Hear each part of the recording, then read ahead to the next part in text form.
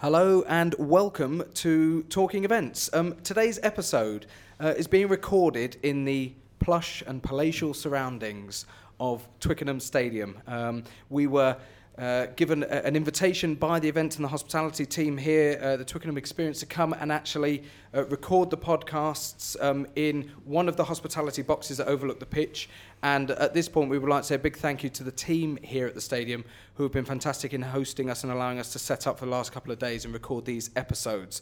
We welcome today's guests to the podcast, returning to Talking Events. He was on last week talking individually, but on the panel today is James Anderson from Arena Group. Welcome back to the studio, James. Nick Kenton from Lord's Cricket Ground. Nick, thanks for joining Talking Events today.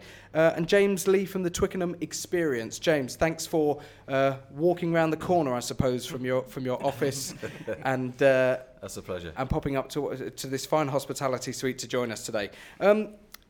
We're going to be talking and getting the chaps involved in discussing sporting venues and how a lot of sporting venues now are able to adapt in order to host different types of event. And by adapting, we mean, I suppose, expanding the facilities or enhancing what they've got on a permanent basis in order to cope with either major events that are relevant directly to their type of venue, or indeed events that are being commissioned by other agencies that are non-related to their particular types of sport. So, Nick, let's start with you, and let's start with Lord's Cricket Ground, the facilities that you've got there, but how the ground and how the organisation has expanded those facilities and what you can now accommodate there.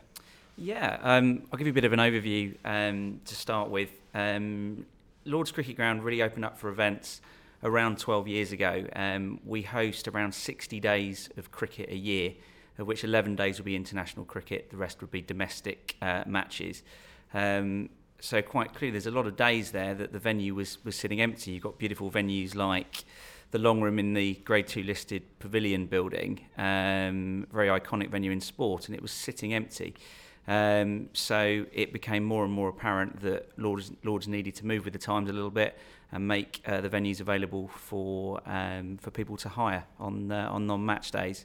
We've had some purpose-built venues since then, the Thomas Lord Suite, and the other venue that's particularly iconic at Lords is the JP Morgan Media Centre that was actually built in 1999, but it now also undergoes around 100 events every single year. Lords is a venue, people know it as the home of cricket. It's a fantastic place for me as the head of sales to sell and get people to come and enjoy the facilities. But we've got that very nice mix of the history as well as the modern facilities like the Thomas Lord Suite and the Media Centre. So we've got that nice mix. We're not a purpose-built stand like we are in the beautiful Twickenham Stadium at the moment in a fantastic facilities that they have here. With Lords, we've got that kind of mix between the very old and the new, and that works really well in terms of proposing that to the events market. And James Lee from Twickenham Experience, on a previous episode, we've actually spoken about how modern stadia have such a range of facilities that are available here. You've got quite a wealth of on-site facilities, but how has that been expanded in recent years to accommodate different types of events? Yeah, it's a very good question, and there's been considerable investment in the stadium, not least of which for a rather big tournament that took place towards the end of last year. It's well documented that lots of money was spent in the region of £75 million developing the infrastructure of the stadium, and in particular the West Stand, which is now our sort of premium space. In terms of the history of Twickenham Experience, really, from a conference and event point of view, it kicked off in sort of 2008-9. And the development of the new South Stand. And from there, it's developed really. People know us for the dedicated conference centre that is the South Stand, but more and more people now are being introduced to the rest of the Stadium Bowl, and there's space all around. And I think that's what makes not just Twickenham, but other stadia and sporting venues quite adaptable in terms of the events that we can host. Clearly, many of us do hospitality, and that's what drives the business. And certainly in Twickenham's case, C&E is still a small part of the overall business, but a dynamic one. And with the new space, with the investment that we get, the future looks really bright. Certainly for us as a venue in terms of match day growth, we are restricted or limited by the number of, a bit like Nick was just saying, by the number of fixtures that we can host here in terms of sporting fixtures. So it's really dependent on the C&E side of the business to therefore kick in and help out with the other. In our case, it's more like 340 something days a year. Right. And it's true to say, I think that the traditional venue, which might be perceived as hotel, conference centre, people are looking for new and quirkier space. With technology doing what technology is doing, you know, we all have to be alive to that. And I think sport leads the way in so many instances. So for us, we're benefiting from both internal investment from the RFU, and that continues, but also the growth and expansion of the team and the customers that we're looking to attract. Let's bring James Anderson from Arena Group into this now. James, I think for those that are listening who are not aware of what Arena Group do, give us a quick overview of how you would work with sporting venues such as these. We work with both these guys actually. So at Lords we build ticket sales at Lords are, you know, everybody wants to go. So spaces at a premium, and we build about 340 extra seats for these guys through the year, which enables them to grow their revenues. For Twickenham, we did a huge amount for the Rugby World Cup. So we built like a 3,000 square metre bespoke media centre that held 600 media personnel. You don't have that sort of stuff on site. 10,000 square metres of temporary roadways. So for us, it's about helping existing venues do exactly what James just said. So yes, they do their core business, but what else can they do? What other events can they run? And what we do is help them by building different infrastructure around the site to help them achieve what they need to achieve. So supporting their core sporting events, but also allowing them to develop other event offerings. Absolutely, you know, so turning this into, if you look at Hampton, I think it's Hampton Park at the Commonwealth Games. The venue was turned into a football ground, into a major with a running track and everything, literally by putting a deck area in there, making the overall footprint of the ground much bigger. All temporary. So you know, so it's adding on to what they deliver here. Is there any scope in Nick and James Lee? Is there scope within both of your venues to actually put any of these sort of services in on a permanent basis, or is it more cost effective to actually bring in companies like Arena Group to deploy temporary elements as and when you need it? It's a tricky one to answer. Lords is very limited in terms of the space that we have on site. We have residents, everything else, so I don't think it would be particularly straightforward for us to create something that would necessarily be appropriate for an event that would be there throughout the year.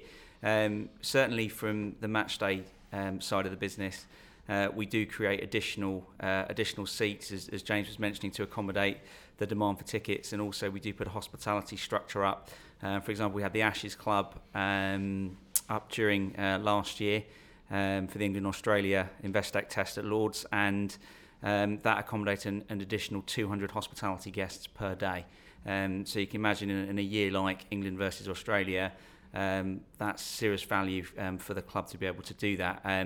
Personally, I can see it working maybe at some venues, but at Lords, I would see it has to be a temporary solution that goes in and out, and very much around the match day. Could I just chip in there? I think it's a very good point. If you consider let's choose the Cheltenham Festival as a good example. For that week, Cheltenham probably make, I would suggest, 75% of their revenue throughout the year. We happen to build the longest triple decker in the world there, which is alongside the course. They could not afford to have that built permanent, and because not only of the initial build cost of that, but the maintenance, the ongoing cost of that building, plus planning and all that sort of stuff. So to put that sort of building up for a temporary basis just for that one event it's far more cost effective for them. And for most of the venues where we build temporary infrastructure, that is the sole reason why they do it. You know, they can get a huge amount of their revenue in that one event.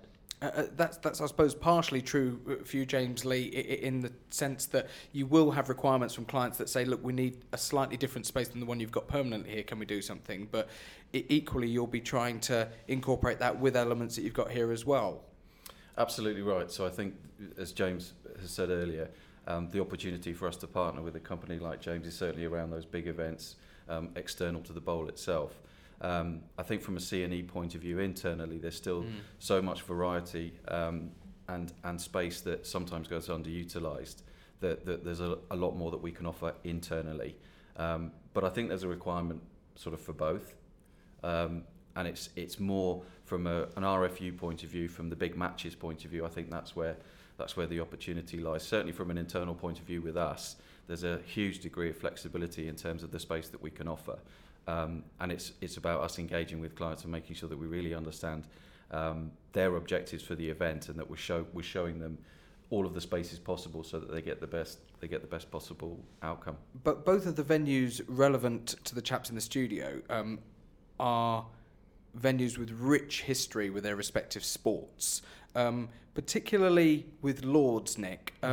When the decision was made to start utilising the spaces that were available on a more frequent basis outside of the key sporting fixtures, how difficult was it to get that past the members, the management at that particular venue? Was it a hard sell, or was it something that they thought, actually, from a revenue point of view, we really need to do this? It's before my time when all the decisions were made. The club were hosting events; they just weren't particularly proactive about it. So that was the real shift. And in 2005, the club decided to bring the catering in-house. So that is now delivered exclusively by the MCC.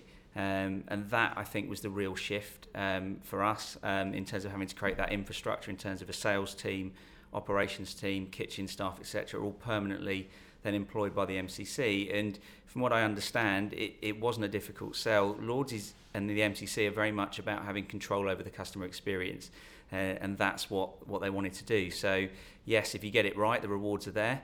And but we of course need to listen to what our members want as well. We are a private members club at the end of the day, and I think I can't speak on behalf of the members. From what I understand, I think people are pleased that the venue such as ours is being used far more frequently than it was 10, 15 years ago. James Anderson, when Arena Group are developing their own portfolio of actual products and hardware, how mindful are you of the level that's been invested in the permanent infrastructure in both of these venues and venues like these, and the level of quality that's being offered? And as we've said, we're sat in a hospitality suite at the moment, which is immaculate. It's a lovely facility.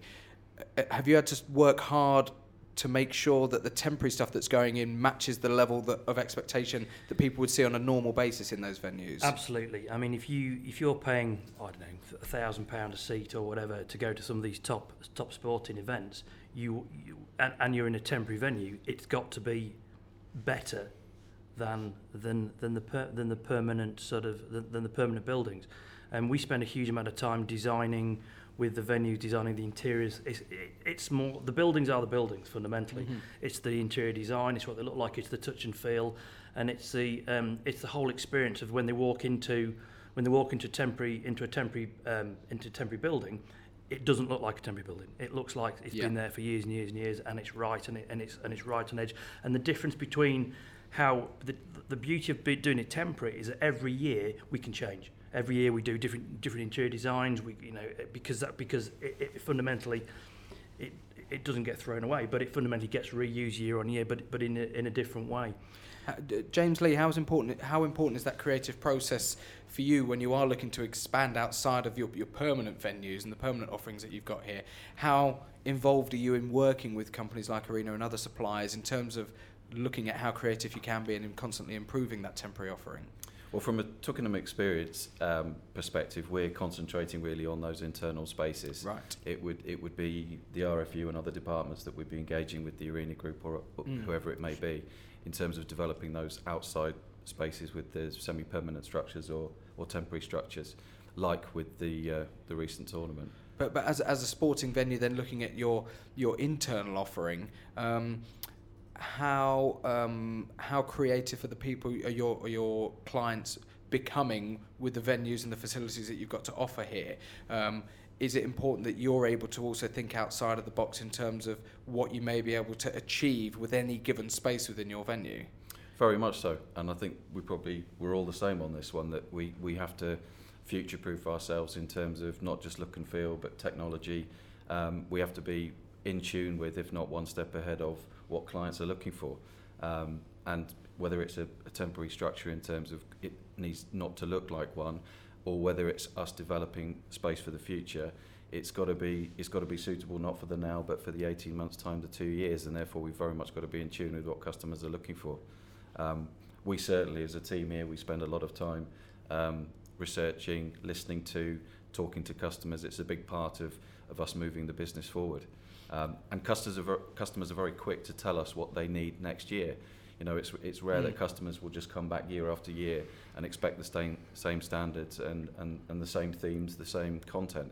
You know, they need to develop the content themselves. They need our help to do that, and the space sometimes helps. Correct me if I'm wrong here, but I'm reading some information relating to the corporate responsibility commitments and that relate to the hospitality revenues within Twickenham going towards funding grassroots rugby projects. Are we right in saying, is that something that's actively happening, and how important is it that things like that happen, as well as the hospitality revenues actually bringing revenue into the organisation? How is important that at Lords as well? Is there any example of where the money that's coming in via these hospitality revenues is actually going to fund what that ground was built to do in the first place? Well, if I can just jump in, Yeah, you start, James. Yeah. just ahead of you, James. The Twickenham experience is a joint venture between the RFU and Compass Group, and from the RFU point of view, as you correctly say, the money that Twickenham Experience make goes back to the RFU, and they put that directly back into grassroots rugby, which for me, I'm a coach, rugby coach at the weekend, so I get to see the other end of that cycle, which is lovely. But therefore, on the commercial side, Twickenham Experience, it's down to us really to look at spaces and work out quite creatively and quite quickly how we can make the most of that space, in order to make sure that the profits that do go back to the RFU and indeed Compass are as nice as possible, so that they can put more back into grassroots rugby. And what we're finding actually, which is really interesting, is the RFU have got some quite strong values in terms of teamwork, respect, enjoyment, discipline and sportsmanship. And when we're talking to clients now, because a lot of those values are represented around the bowl, certainly around the conference spaces, we're finding that corporate companies, it's raising their eyebrows now, because a lot of corporate companies have their own values. Yeah. And actually, when you look at a set of values from company to company, there's often a degree of overlap.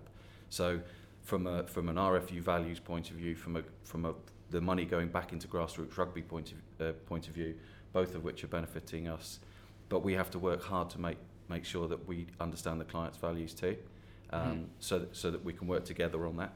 And that goes with the space, the theming, content, again, how they deliver their event ultimately.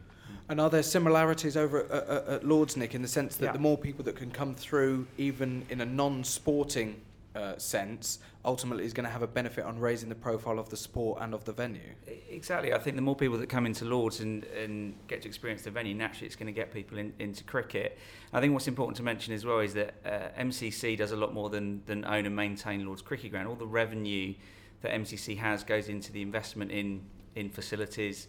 We've just completed a £3 million refurbishment on the grandstand, and we've got two major works happening. The Warner stand, which is a member and friends enclosure, is having a £25 million budget spent on that. That will be open in 2017. And the JP Morgan Media Centre's had £4 million spent on it. So there's investment in facilities, and also the money that MCC generates goes into the good of cricket. Not everybody would know that MCC are actually the governors for the laws of the game as well. So they are a very, very important part of cricket worldwide. And all the money that MCC generates goes into different projects and maintaining Lords as the premium cricket ground in the world. And for non-cricket lovers out there, we should point out the MCC is Marylebone Cricket Club. Marylebone Cricket Club. And, yes. and to put it into context, Lords is the ground. Marylebone Cricket Club, the MCC, are the custodian, own and run, and Lords Cricket Ground, exactly. But from a venue perspective, people know us as Lords Cricket Ground, but I work directly for the MCC. Excellent. And looking at the wider outside of both of these particular facilities, James Anderson, you'll have experience of working not just in sporting venues in this particular country, but sporting venues worldwide. I know Arena involved in Olympic projects. other major sporting events. How adoptive are other venues of expanding their facilities? Is this something that we've led the way in the UK quite notably? Yeah, I would say that's pretty true. I mean, we're very fortunate. We've got businesses all around the globe, in the States, over in the Middle East, Kuala Lumpur, Singapore, Qatar, etc. A good example was the US Open. So this year we put a double decker up for the US Open for the first time, and they came over to see one of our buildings in action last year. And as a result of that, they went, wow, we want one of these, and we built it for them over there. So, the States are a bit behind in technology with regards to temporary infrastructure. But yeah, so I guess we are leading the way. We've won some great contracts globally, and we do deliver stuff all over the world, and a lot of that is based on the lessons that we've learned in the UK. Is there much interaction between UK venues in terms of working with other venues from other countries and bringing them in there? James, Nick, are there examples where you've had guys from other countries come in to see what you guys are doing with your own venues to perhaps look at modelling that elsewhere? Yeah, it has happened, certainly. For example, we met one of the cricket grounds out in Barbados, came over and did a visit to Lords. It happens quite regularly, so people do want to come over and see what we're up to and understand a little bit more about how we actually structure the business. So as much as it being about how the venue looks, it's about how we actually operate our business on a day-to-day basis. And we've always been more than happy to to share that as well. James Lee, any examples of where Twickenham have you interacted with other stadiums? And you mentioned obviously the Rugby World Cup last year. How much of an example has been set now to other nations playing the sport? I'm sure the Rugby World Cup has set many examples. It was a very successful World Cup. But in terms of who would be able to answer that question in terms of other countries and other venues from other countries being interested in what we're doing here, that would very much be an RFU thing. I've been here with Twickenham Experience about 14-15 months, and I'm not aware of any other venues from other countries that have come over to see our internal conference and event space. There may well have been one or two, but I'm not aware of them. Can I ask, when you're working with clients within your own venue, how many of them do want a rugby element incorporated within their events from a creativity point of view, regardless of what their particular event is focusing on? How many of them choose to come here and then say, look, we want to incorporate an element of what you do fundamentally? That's a great question, and I'm sure Nick's got a perspective, and indeed James too. I'm a rugby enthusiast, so I see the rugby fans first in terms of clients. I think generally speaking, we are a venue, and whilst you can see the pitch behind me and we're an amazing stadium, and I'm sure that customers do come to us for the rugby side of it. But first and foremost, we're a venue, and we've got some amazing space. Today is a good example. That's an amazing backdrop, but it's a backdrop.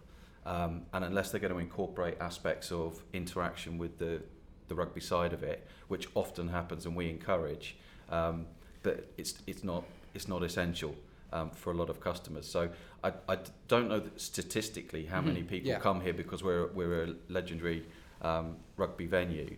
I'd like to say it's many, and we talk to lots of people, and even those who aren't rugby enthusiasts that come here not because of the rugby end up often incorporating an element of it, whether it be a changing room dinner, whether it be tours after the conference. There's a whole number of things that they could get involved in. Does that make the sales job and the marketing process of marketing your venues, Nick, quite not tricky, but you've got to be careful of the type of message that you're putting out there, because you want to attract people because you've got the right facilities regardless of event, but you also want to attract people who may have an interest in cricket and want to do it because of that?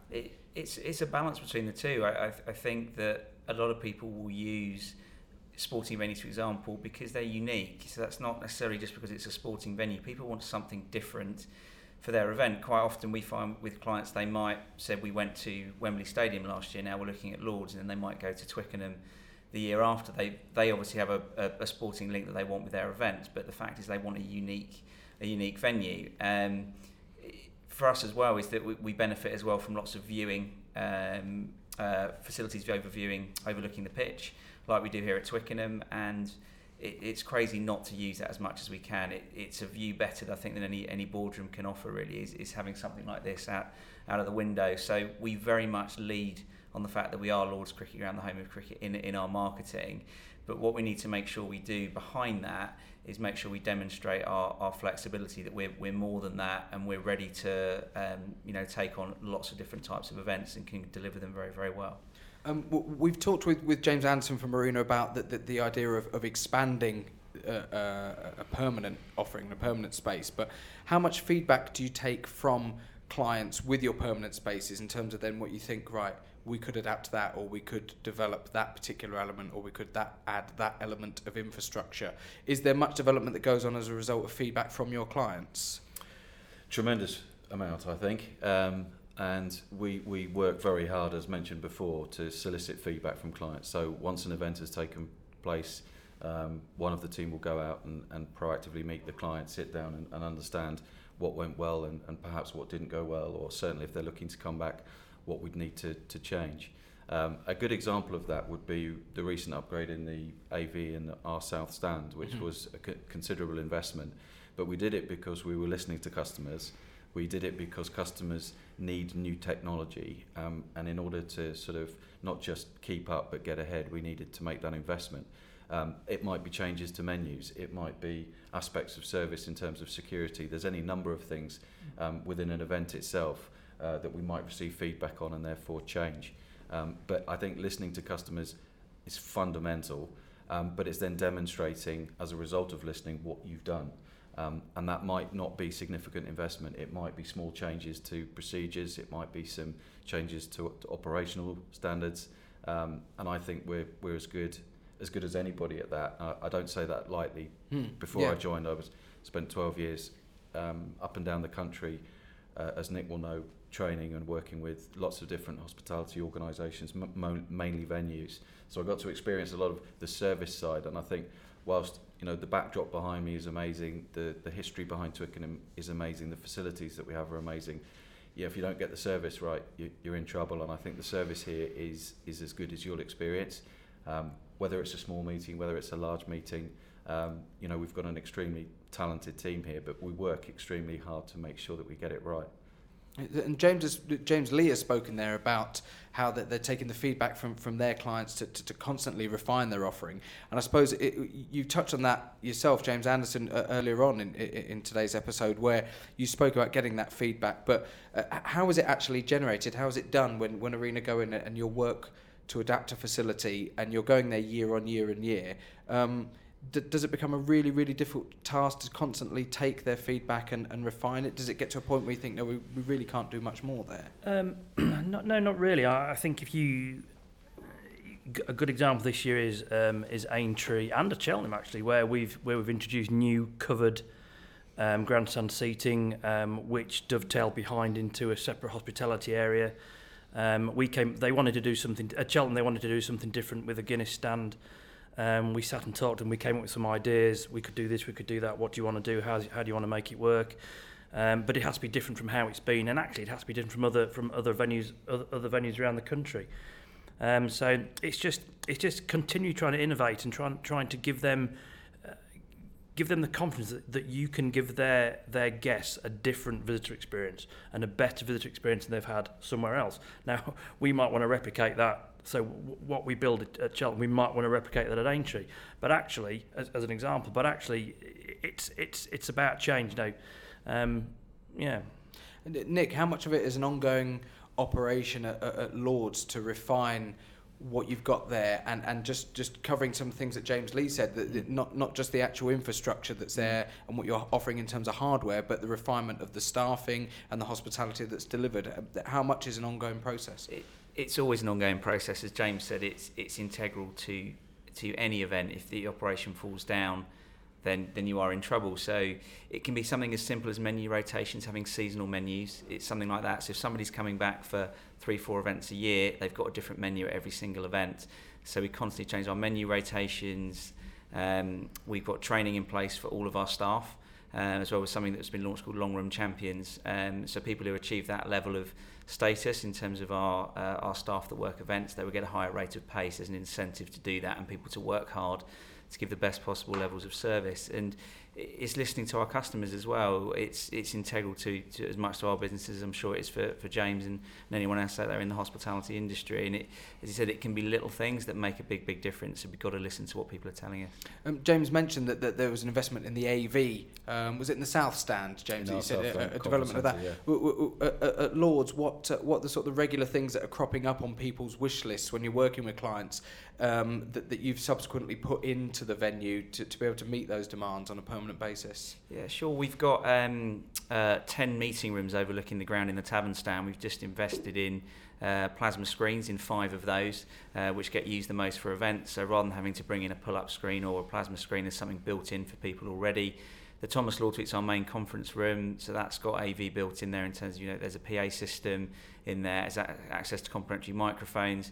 I think what's really important for sporting venues is to make sure that we're giving them the same, if not more, than what other conference venues are actually offering them. Make it easy for people to book. We shouldn't be making life for the event organiser more difficult by coming to a sporting venue. We need to give them access to the same equipment that they're getting everywhere else, plus give them the uniqueness of the venue to hopefully get them to come back again. There's a real opportunity here, isn't there? Because when you look back to the traditional hotel conference suite that maybe companies would have used in years gone by, I would argue, my opinion would be that there was a complacency that set in for a period of time whereby the big hotels and their conference suites had a monopoly on these events before people really started to think outside the box and look at these other facilities. What all three of you have done is raise the bar that little bit, so the more traditional quote-unquote venues are now playing a little bit of catch-up. It is ultimately that just driving forward the standard as the industry as a whole. One of the things, sorry, May. One of the things that we out of our offering now is like a double or triple decker temporary building that is completely flexible. So it can be so the top floor can be a theatre style, middle floor can be conference rooms, bottom floor can be catering, and then it's all completely changeable. So from one day you can have a conference in it, then the next day you could have it as you could have a wedding in it. You could have and selling that sort of thing to a venue, give them a completely flexible space to actually see if the revenues are going to work. So yes, they'll spend some money on the temporary building, but as I say, you don't have the ongoing costs of the maintenance, etc. So if you can prove that model in a venue, then that gives them the confidence that if they did then want to go and build that particular unit in permanent, they then can, because they've sort of concreted the revenues.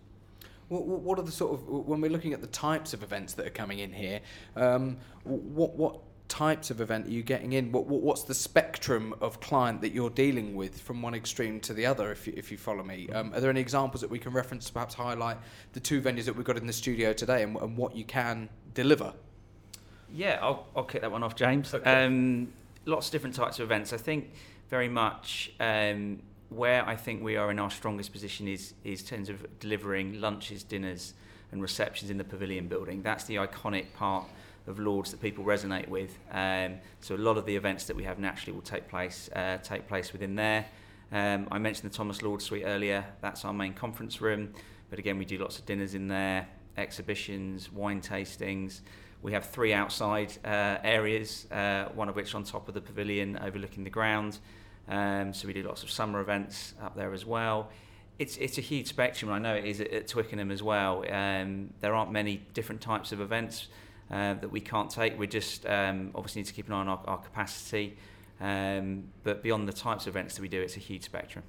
And James, at Twickenham, I know the sheer scale of the operation that you've got here in terms of the size of the venue gives you great scope, but could you perhaps highlight some of the different types of event that you're actually accommodating here? Unfortunately, it's going to be much of the same as Nick's just said. We can accommodate from 2 to 1,000 people in lots of different formats, in lots of different ways. And that's a lovely challenge to have as a team. There aren't too many customers that we have to turn away because, 1, we haven't got the size, or 2, we haven't got the right kind of space. Mm-hmm. That's not to say we're all things to all people. In terms of the types of events, certainly conference and meetings is our staple. But around that, we punctuate it with many banquets, private dining. We've got some fantastic private dining spaces directly behind me in the new West Stand. As an example, we've got an absolute gem of a Twickenham cellar, which lends itself to sort of executive private dining for small numbers. But likewise, we pride ourselves on big numbers. You know, from a hospitality point of view, we do thousands of covers on match day. And therefore we lend ourselves to the big events too. So it's a huge question. We could spend a long time breaking that down because I don't think there are too many customers that we would turn away because we couldn't do either the space or we couldn't get creative enough with the thinking to help them deliver a great event. At least I'd like to think not. Is a lot of the new business driven by inbound inquiries, people who are perhaps looking for that different type of venue that Nick you mentioned earlier, or is a lot of your focus done on outbound marketing in order to generate new contacts and new business? It's both. We spend a lot of time making sure that when we're capturing inquiries that we're dealing with them in the best possible way, we're dealing with them accurately in a bespoke way, giving the client all the information that they want. So we take a lot of time making sure we get all the detail and actually understand why they want to use Lords as a possible venue for their event. That's one part of it, and which is really important for us. And then obviously it's then make sure you're looking in the right areas to try and gain new business, and it's that balance between the two. You know, I'm sure James is in the same position. We're very fortunate being iconic venues. We naturally do get some inquiries that come through to us, but it doesn't mean that we can get to our budget every year just by doing that. We need to work hard and make sure we're trying to raise the awareness of Lords as an events venue, as well as being the home of cricket. Absolutely. I'm just linking that back to your previous question, actually, and not wanting to alienate James at this point, but I think the drive in business, certainly the incoming business that we're experiencing, yes, it's a lot of energy put into outbound marketing. Yes, it's a lot of customer service in terms of the incoming inquiries. But I do think there's been a step change over the last 10 or 20 years from traditional venues as you described them. Yeah. And in actual fact, if you just look at the volume of venues that there are now, our local village hall in the town that I live in, you can rent out for children's parties now for sort of 25 quid. So, we've got to be alive. And I think when it comes to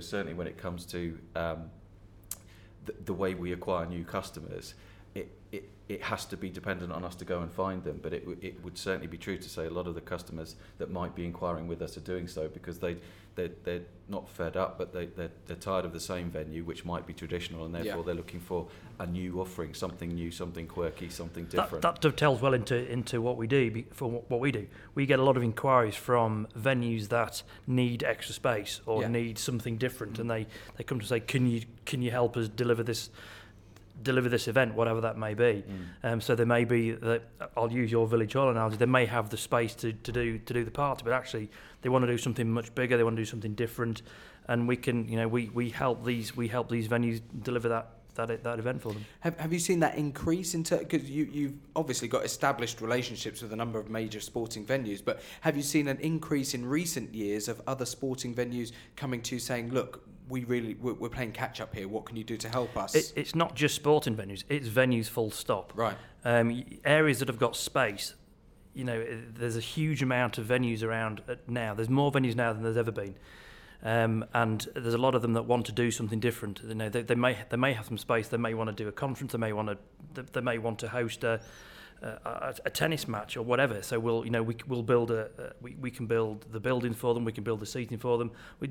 Pretty much. So all the time it's just grown and grown and grown. With that growth, has it made your jobs more difficult, Nick and James? How tough is it to compete when there are a growing number of venues becoming available?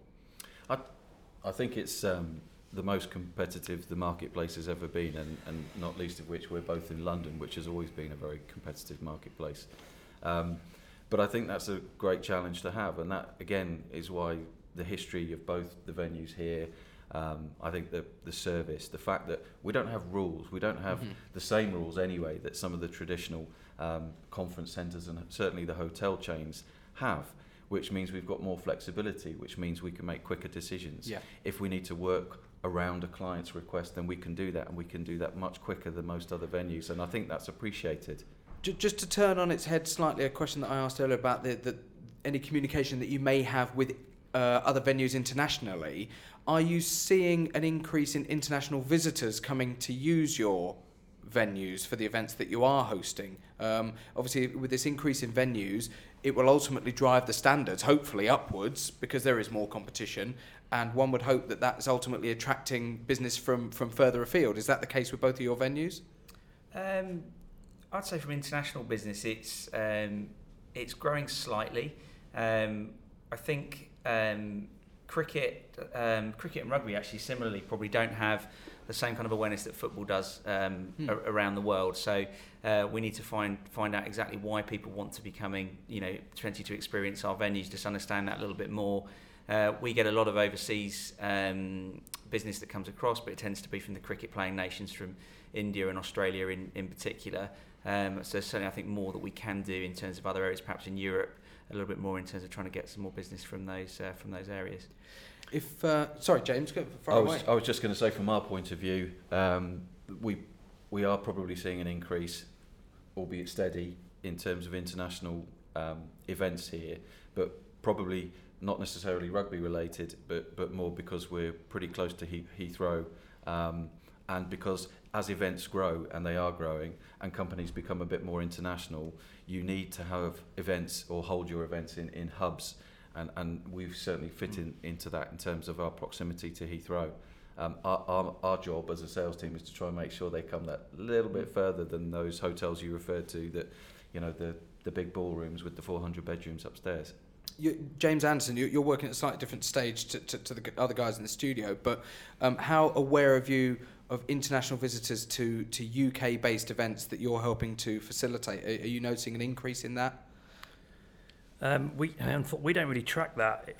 For us, it's we're providing a service to a venue, which is a temporary infrastructure service. I can't really answer that. It's not something that we would be aware of. We're not aware of that. No, not at all. Not at all. I mean, other than obviously Rugby World Cup here, huge amount of international visitors. Yeah, indeed. Obviously, but I would suggest for most of the tournaments that we do work for, I can't really answer it.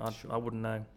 Let's just mention the fact that when we're going to tweet some links out to all of the organisations that have been involved in today's episode, so that if any of our listeners want to get in touch with you directly to find out a little bit more about you, what you can offer, what you can bring to the table, if they've got any questions directly for you, we will tweet some links from the @TalkingEvents Twitter account, so people can head over to that page and then get in touch with the organisations that have been here, which today has been James Anderson from the Arena Group. James, thank you very much for joining us today. Nick Kenton from Lord's Cricket Ground. Nick, thank you very much for being a part of today's episode. James Lee from the Twickenham Experience. Great to have you on board today, and thanks again to your team and your staff here at the stadium for their hospitality in hosting us the last couple of days to record these episodes. As I mentioned, if anybody wants to get in touch with the podcast, use the @TalkingEvents Twitter handle to submit any questions, comments on today's episode. You can watch it on the Event Industry News YouTube channel and via eventindustrynews.co.uk. If you're watching this, you can also subscribe to the podcast via iTunes. It just leaves me to wrap up and say that my name's James Dixon. You've been listening to Talking Events.